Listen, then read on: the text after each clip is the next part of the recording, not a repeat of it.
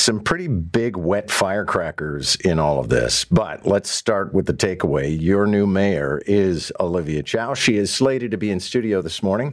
Now, depending on the vagaries of the schedule she's keeping and how she's getting around, she may end up being on the telephone, but we're very much hoping that she will be in studio. But she's taking her victory lap today, and then the tough work begins. She will be... She'll, swear her oath of office on the 12th of July, and that is a week before another sitting of council where they're going to have to get some stuff done. It's not like we stopped doing business at Toronto City Hall when John Tory left, but you couldn't have an interim mayor being all radical and coming up with brand new policies while an election campaign was happening. But now we have Olivia Chow. And here was some insight on that and other stories. It's time for the Morning Brief. Tim Hudak is here, former leader of Ontario's Conservatives, now with the Ontario Real Estate Association. Good morning, Tim. Good morning, John Moore. All right. Your new mayor is Olivia Chow. Yeah, well, congratulations to Mayor Chow. I look forward to hearing her on your program. I got to say, I think a very successfully smart run campaign. It was definitely the best version I can think of in recent memory of a classic front-runner campaign.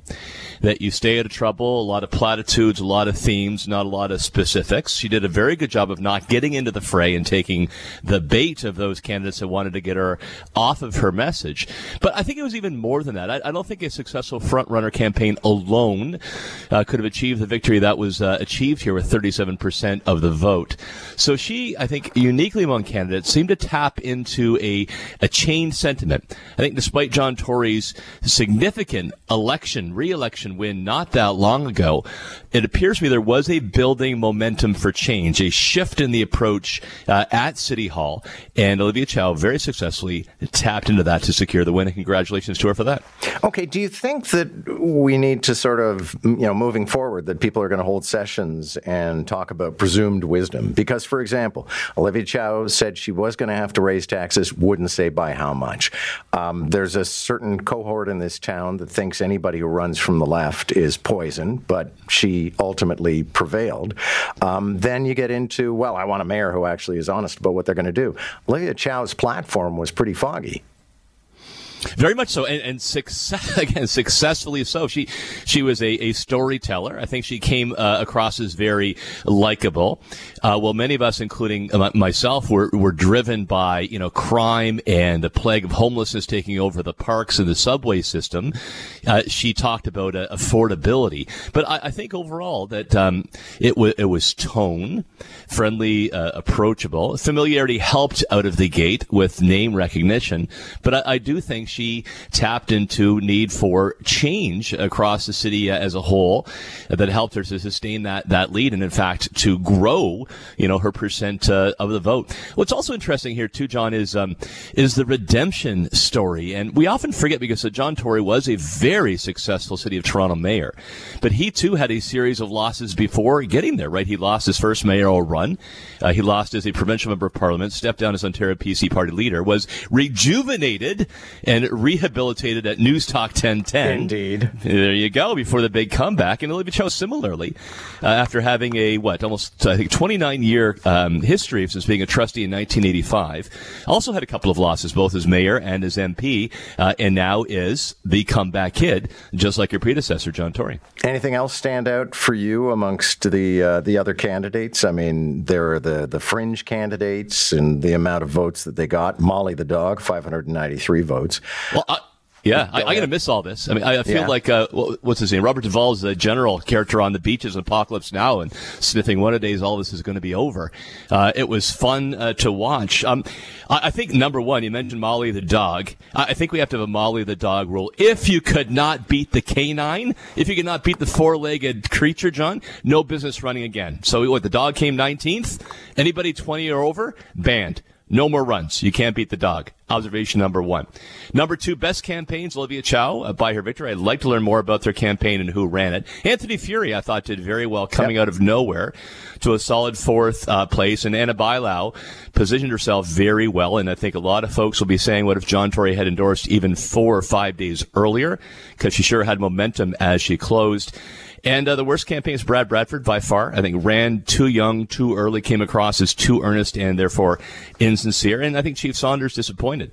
That's where my vote was going to go. But at the end, like many of my neighbors, I said I'd rather vote for the Stop Chow candidate, and I ended up casting my ballot for Anna Bailau.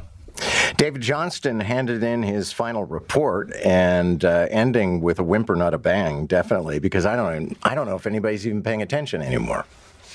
Yeah. I shake my head over this. A lot of admiration for David Johnston in his career as a public servant, as an academic leader, and it shows that in life sometimes you just hang up the skates, John, you walk off the stage and you don't come back. This is a story of hubris. And it's hard to say this about somebody of his advanced age and experience, but naivete.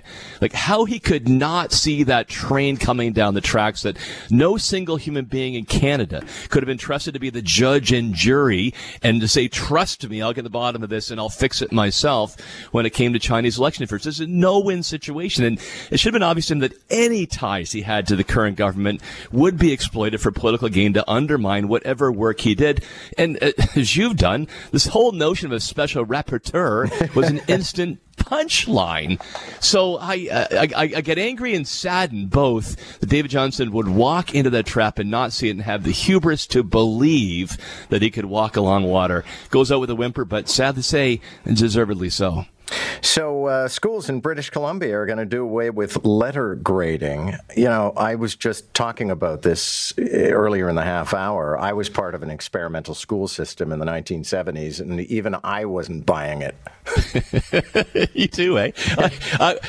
We actually lived in, believe it or not, in British Columbia when I was young, and it was I was put into an experimental school system. So that explains you and I, John Moore. Look what can happen when you meddle in the classroom. Rebels. Yeah. Oh man, ours actually, they put kids of different grades in the school, thinking that would somehow be helpful, and I reacted terribly to it. I was a shy kid. I wouldn't talk to anybody till after Christmas time. It was intimidating how these big kids. Look, BC leads in this department. I do not think I look forward to my daughter running home, report card clutched in hand, saying I got straight E's, right? It's meaningless. I think this takes away from a culture of actually making report cards meaningful that parents can read into how their kids did. I like the system of our letter grades. I know what they mean. Our kids know what they mean. You can connect it over time. Marks should be out of 100 and have clarity on how you can improve.